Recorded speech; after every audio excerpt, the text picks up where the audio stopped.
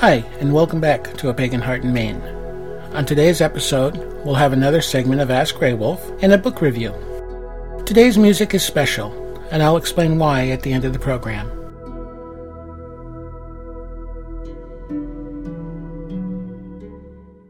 Tell me a tale so beautiful that the stars will strain to hear. The stories to be told, my child, are not for you to fear. Sing me a city of cinnamon, sing me a manticore song. I will give you beads of amber and feathers all of gold.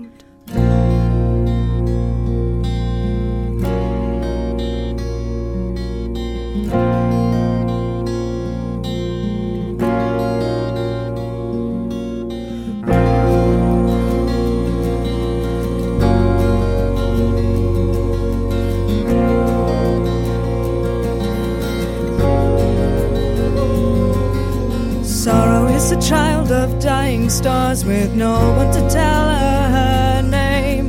Red in her cloak as a winter sun she wanders, not entirely tame. Are ye a child of stars, dead and dying, brought here from afar, with worlds of fate upon your eyes and sorrow in your heart? Sing me a tale so beautiful that the stars will strain to hear. The stories to be told, my love, are not for you to fear. Sing me a city of cinnamon, sing me a manticore song. I will give you beads of amber and a feather cloak of gold. As red in her cloak as a winter sun, a daughter of dying stars. Worlds of fate upon her eyes and sorrow in her heart. Sorrow, my heart. Sorrow is a child of dying stars with no one to tell her. Sorrow, my heart. Red in her cloak as a winter sun she wanders. Sing me a tale so beautiful that the stars will strain to hear. The stories to be told, my love, are not for you to fear.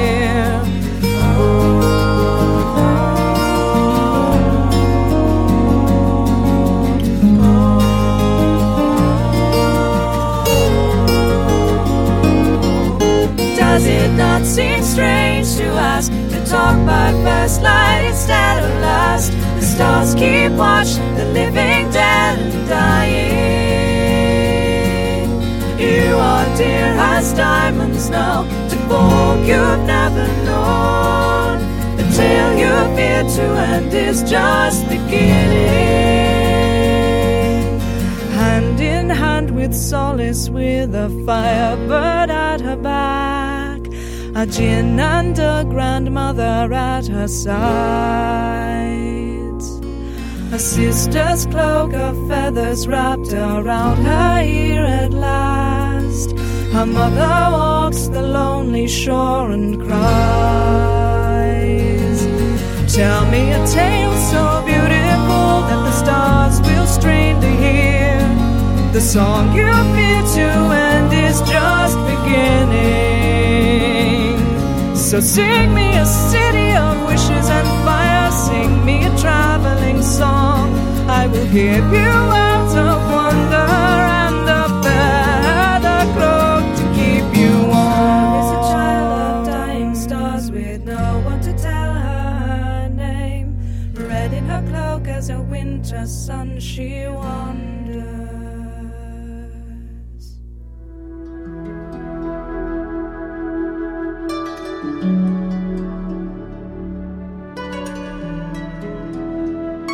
Adventures in roller skating. The scene is a large roller skating rink. Carpet-covered walls and half-wall dividers surrounding a hardwood floor with disco lights. Many people skating around in a circle. And the time is 1980, and I was about to have my first whirlwind romance. But first I should introduce you to the roller skating scene of the late 1970s and early 80s. First, we didn't have inline skates or heel skates that the kids are fond of today. We had real skates, These were lace-up boots with 4 wheels set at the corners so they looked like little cars. And the moment you strapped these contraptions onto your feet, gravity was no longer your friend. Learning to skate. Most people start with the spider walk. This is where you enter the rink and cling to the wall like a spider and slowly pull yourself around. Once you have that mastered, you move on to the Frankenstein. This is where you hold your arms straight out in front of you and slowly clomp your feet trying to get your wheels rolling. This leads to the zombie. This is where your arms are straight out in front of you and your legs are straight, but at least you're rolling. And then there are several other steps which I never mastered, but once you do master those, voila, you're skating like an Olympic champion. Learning to stop is a whole nother set of disciplines. There is the simple drop-dead move. This is where you fall, plain and simple. You're skating along and boom, you drop like a rock. The people behind you, however, will not be impressed and will show their displeasure by running into you at breakneck speed. The key word here is breakneck. Then you have the stripper pole technique.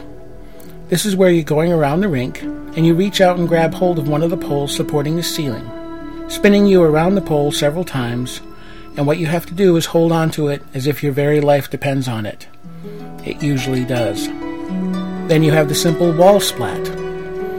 This is where instead of turning, you drive your body straight into a wall. It helps to spread your legs and arms out as far as you can, so when the wall hits you, you spread the pain evenly. A similar move is the windshield move.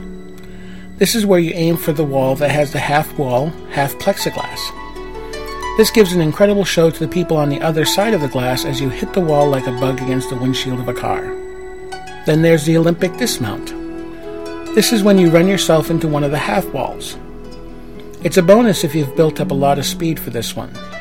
As you hit the half wall, your body is bent in half, and you go flying head over heels onto the other side, saving you the trouble of actually leaving the rink of your own volition. Then there's the unexpected stop.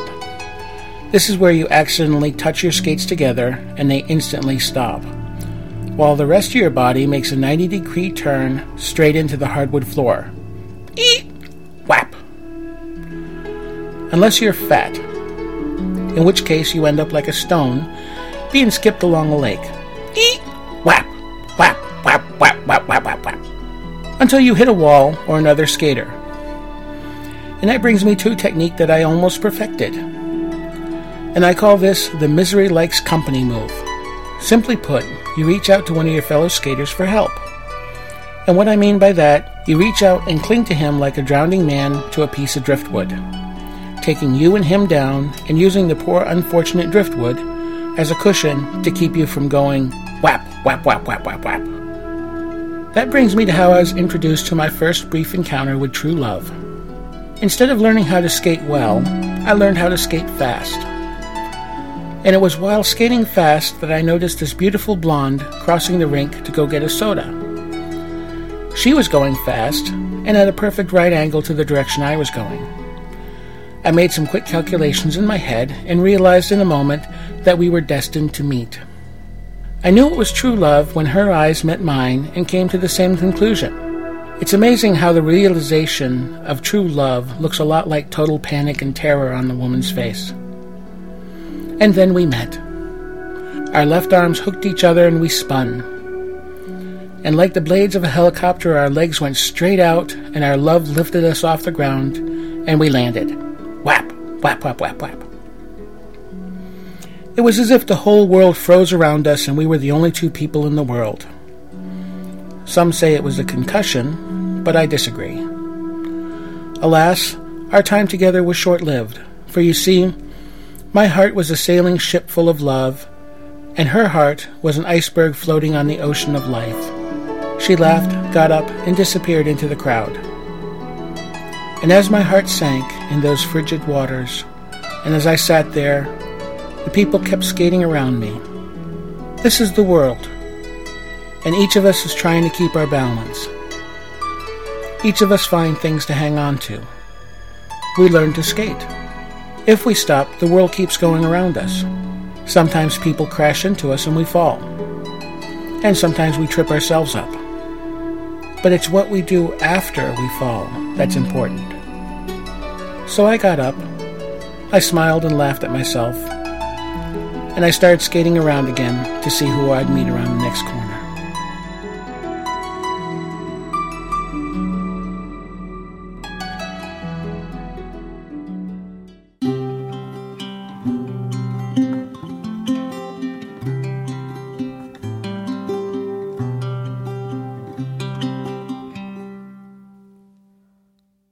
May your dreams be all of sun and heated sand and sky. When you wake, may all your singing help your heart to fly. May you never be closed in an amber cage with an amber lock and key. May you roar and sing beneath the sun and the shade of the upas tree. Bare your tiny teeth, my child, the sun will fall in love with you and teach you how to sing and roar and sting and kill as fathers do. Turn your prayer to sky and sand, no matter where you fall. May the desert echoes teach you all their secret songs. My amber cage had an amber lock, and the girl had an amber key, and a manticore was bound and sore in the city, in the trees. My amber cage had an amber lock, and the good girl a key of her own. She set me free with a shining smile, and far from all cages we roam. May the desert echoes hold you in their ruddy paws. May your prayer be heard by sky and sand, no matter where you fall. May you never be closed in an amber cage with an amber lock and key. May you roar and sing beneath the sun and the shade of the upas tree.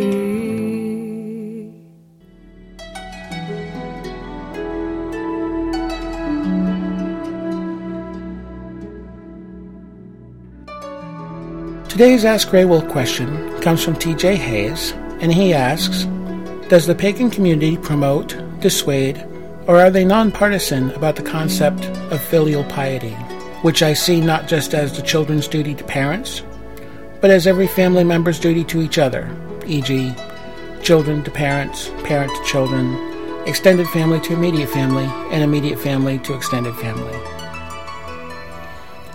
Now, some of you may already be familiar with the concept of filial piety, and if you had the chance to listen to Mojo and Sparrow over at the Wiggly and Way this past week, they answered the question as well. And then there are a few of you out there who are going, what type of pie? So in a nutshell, filial piety is an Eastern philosophical concept dealing with honoring and respecting your elders, and also ancestral worship. It's a key virtue in Chinese culture and Confucianism. So, does the pagan community promote filial piety? In my opinion, yes. And at the very least is nonpartisan on the issue. And here's why. From a strictly cultural standpoint, I believe all cultures instill in their community a sense of filial piety.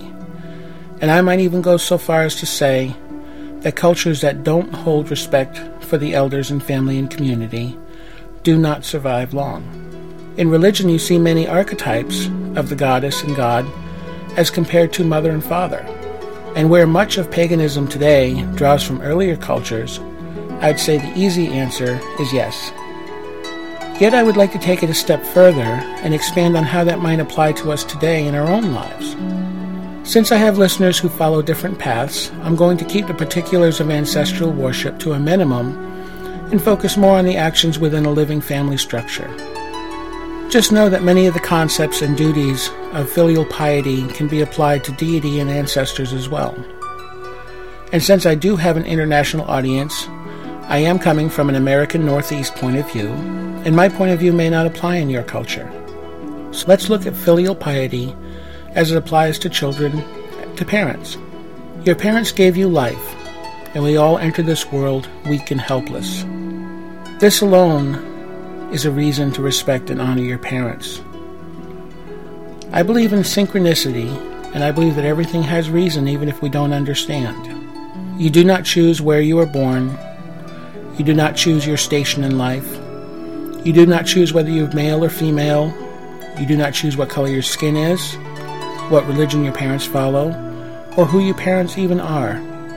We do not come out of the womb and turn around and look at the goofy people looking back at us and say to the doctor, "Oh, no. This isn't going to work at all.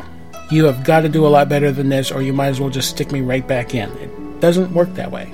What does work is know that you are born for a reason, and for whatever that reason is, you have the parents you have.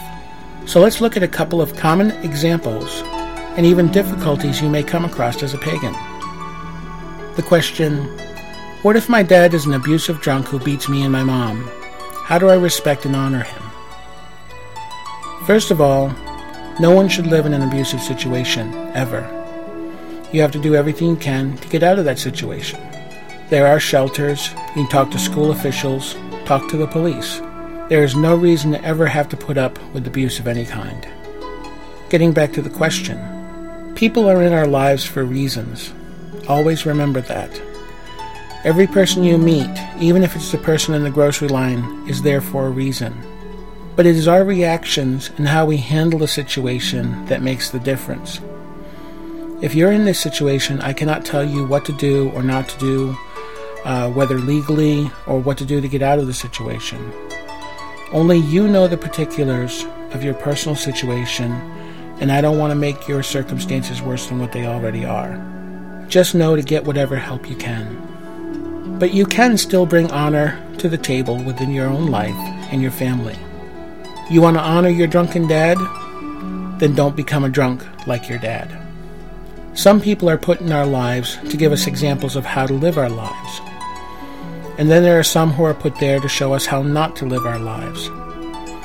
And it's easy to grow up and do exactly what your dad did, and then say, "I am the way I am because of my dad." That's a cop-out. You honor your family in this situation by not becoming like your father. You restore the honor lost, and your ancestors will be proud. Everyone has struggles, and many of us have childhoods that are far less than spectacular. How we handle them makes all the difference. And if you persevere, you may find later in life the hell that you survived may help others avoid the hell you went through. Here's another common one. My parents are Christians and forbid me for being pagan. I think they hate me. How can I respect or honor them? In American culture, the age of adulthood is 18. Until that time, you're bound by the rule of your parents. If you are a young pagan living in a Christian home, you have a duty to obey your parents. I know that sucks, and in our American culture, that goes against everything MTV tells you, but hear me out. If anyone, friends, spiritual leaders, coven leaders, elders, ever tell you to go against your parents, you run as far away and never talk or see them again. They do not have anything good to offer you. So how do you honor your family's wishes? First of all, if you are a pagan, then you are a pagan. And many people discover this about themselves in their teen years, and you do not need to wear pentagrams and black clothes to show that. So you have at the very most 6 years of your life that you're still under your parents' rule. Respect that.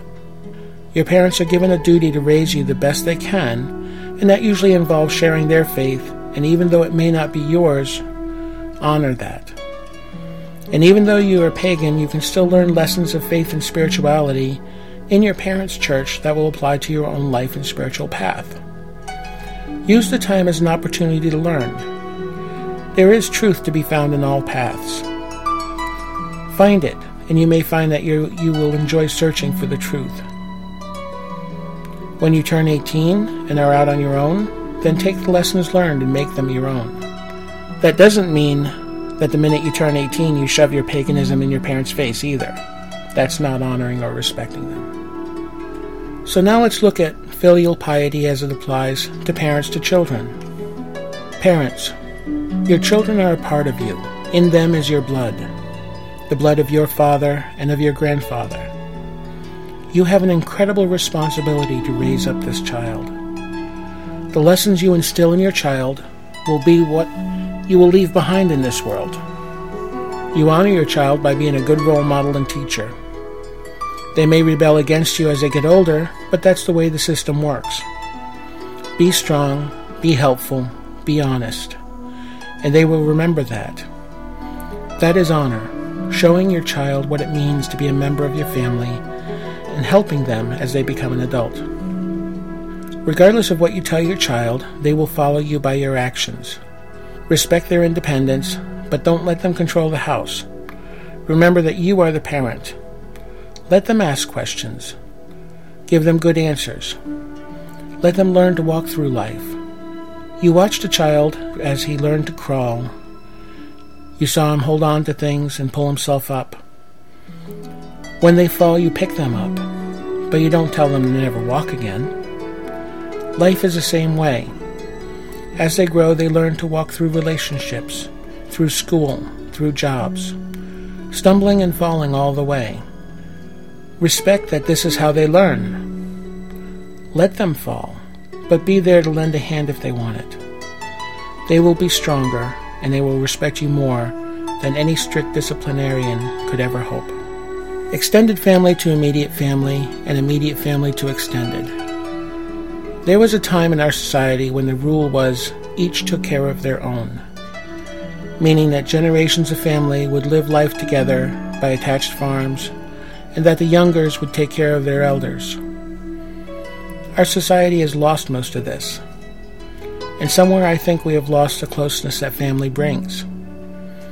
And with it, we have lost a lot of the lessons of generations that have come before us. I think that this is a reason why paganism is one of the fastest growing paths of faith today.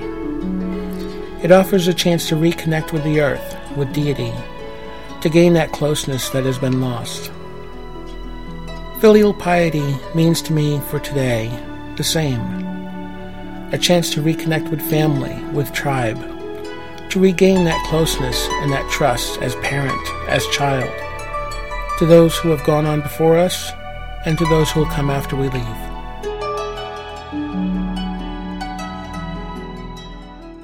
I am the firebird, I am his daughter. I am the firebird's child. I am the firebird's child. I am the firebird, I am his daughter. And like the flame, I am wild, wild, wild, wild, wild. I am the firebird, I am his daughter. I am the firebird's child. I am the firebird's child. I am the firebird, the boldest song you've ever heard. Join in the dance and make it wild, wild, wild. Join in the dance and make it wild. To see a maiden dance around the fire is not so strange, but fire dances around the limbs of this uncommon maid. Be brave enough to burn and you'll be brave enough to fly. Join your sister Solace as she lights the morning sky. I am the firebird, I am his daughter. I am the firebird's child. I am the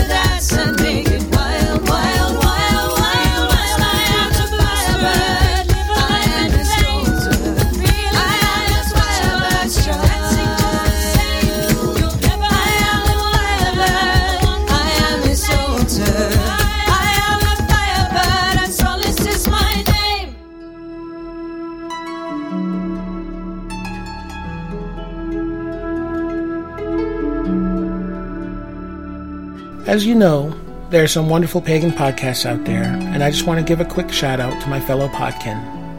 You are all great, and you make the miles go by quicker while driving over these New England roads.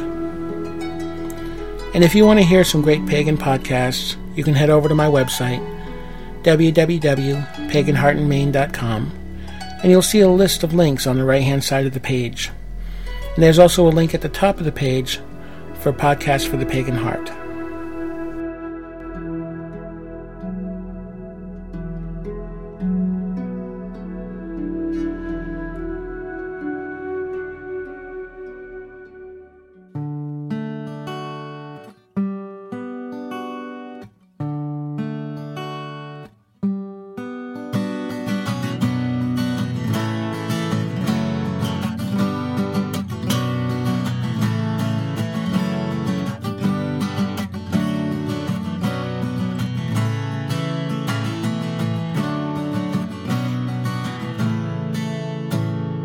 Eshkol, I'm tired, he said.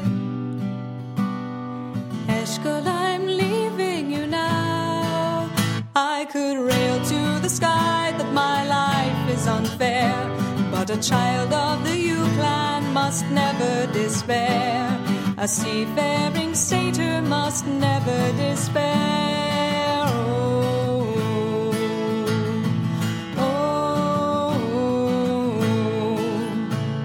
The Selkie was mine as I grew from a maid. For 7 sweet years we loved unafraid.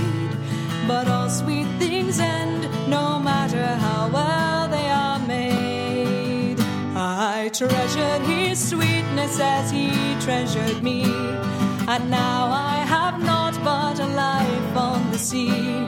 A forest girl takes to a life on the sea. Eshkol, I'm tired, he said. Eshkol, I'm leaving you now. I railed to the trees that my life was unfair, but a child of the U-clan must never despair. A seafaring satyr must never despair.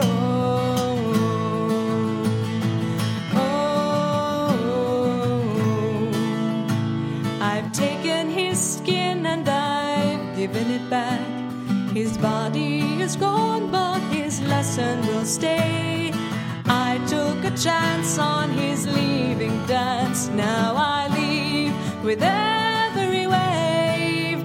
I am leaving on every sweet ocean wave. So yes, a satyr will take to the sea. I'll treasure my story as he treasured me. With a fox girl for captain, I'll take to the sea. Eshkol, I'm tired, he said. Eshkol, I'm leaving you now. I railed to the trees that my life was unfair, but I'm blessed by the sun and the salt in my hair. And a seafaring satyr must never despair.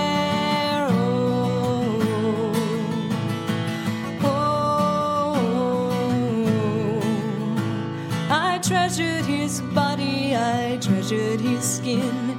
He taught me of leaving, and so I began. Now I've the power of leaving, and I'm leaving on every wave. Stride from the ashes I will, stride to the dock's head held high. Rejoice in the scent of the sea on the air, for a seafaring satyr must never despair.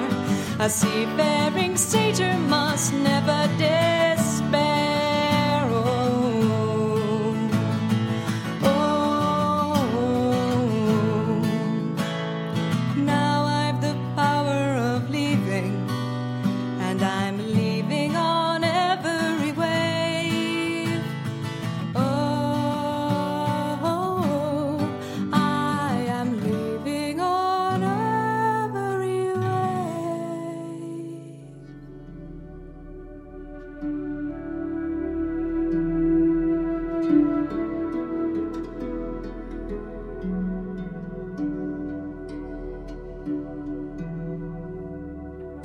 Well, I'm going to call this episode 11, but before I leave, I have a book review.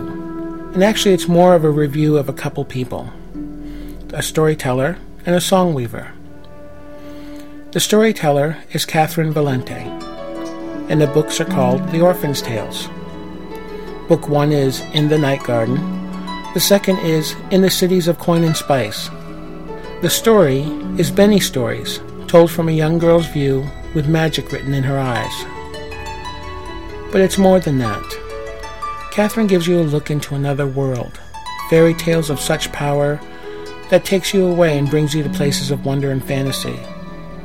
Now, sometimes I have a hard time finding the right words to say, so I thought about how I could introduce you to these wonderful books. And that's how today's program came about. You see, you've already been introduced. All of the songs on today's episode are inspired by The Orphan's Tales and are performed by a song weaver I had the privilege of meeting last year named S.J. Tucker. She is a wonderful folk singer and songwriter. She paints landscapes with her music, and then with a childlike heart takes your hand and walks with you through the magic she creates. Today you met Sorrow, the child of dying stars. You heard a manticore's lullaby. You heard of Solace, the child of a firebird, and the song of a seafaring satyr. They are from S.J. Tucker's albums For the Girl in the Garden and Solace and Sorrow, songs and selected readings from The Orphan's Tales. And today, we're going to end the program where their story begins, with The Girl in the Garden. Bright blessings. I am not afraid of you. The boy stood his ground, but his voice broke hoarsely.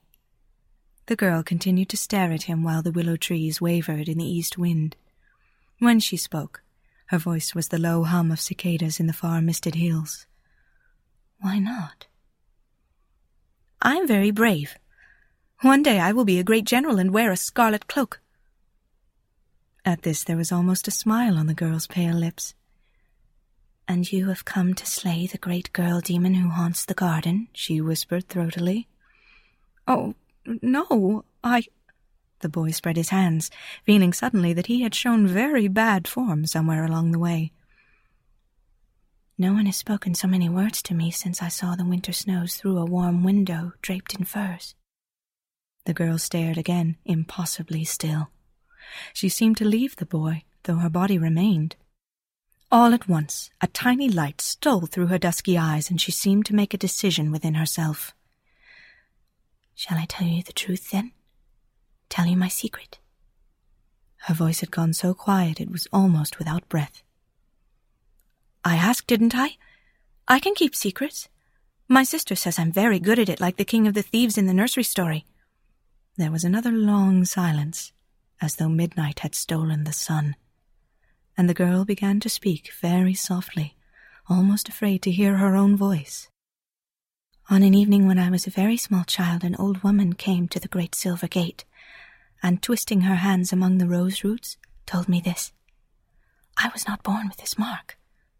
A spirit came into my cradle on the 7th day of the 7th month of my life, and while my mother slept in her snow-white bed, the spirit touched my face and left there many tales and spells, like the tattoos of sailors. The verses and songs were so great in number and so closely written that they appeared as one long, unbroken streak of jet on my eyelids. But they are the words of the river and the marsh, the lake and the wind. They comprise a great magic, and when the tales are all read out and heard end to shining end to the last syllable, the spirit will return and judge me. After the old woman vanished into the blue-faced night, I spent each day hidden in a thicket of jasmine and oleander, trying to read what I could in my bronze mirror, or in the reflections of the garden pools. But it is difficult.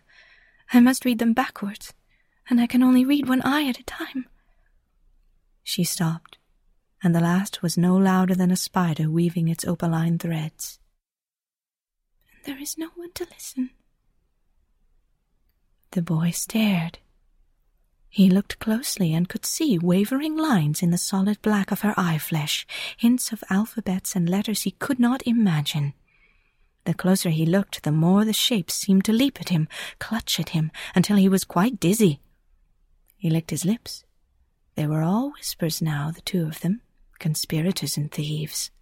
The other children had all gone, and they stood alone under the braided whips of a gnarled willow. Tell me one of the tales from your eyelids, please. Just one. He was terrified that she would rebuke him and run, but she only continued to look at him with those strange, dark eyes. You are kind to me when no one else will come near, and my tales are all I have to give as thanks.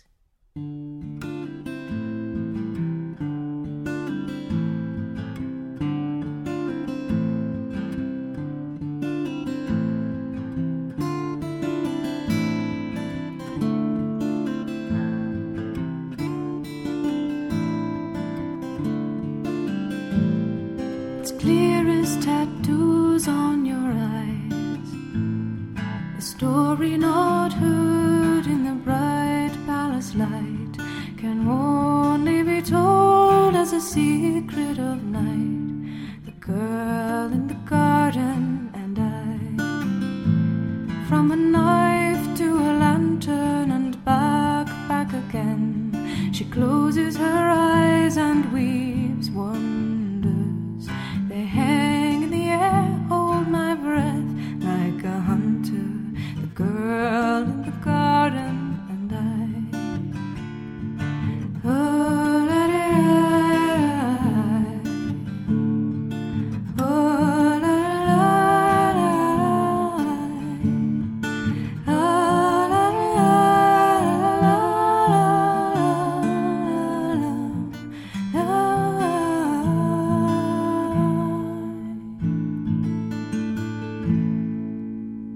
The stars in their courses will run and bring their hearts earthward to hear her. The boughs of the fruit trees bend nearer to the girl in the garden. Oh, la la la la, la la la.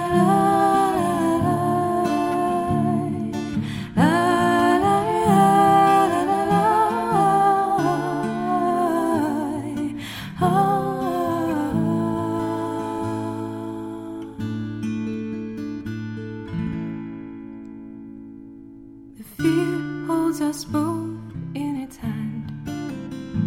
With every tale on my ear, it comes nearer the shore. For we both dread the day when the words fall away, and a demon will judge her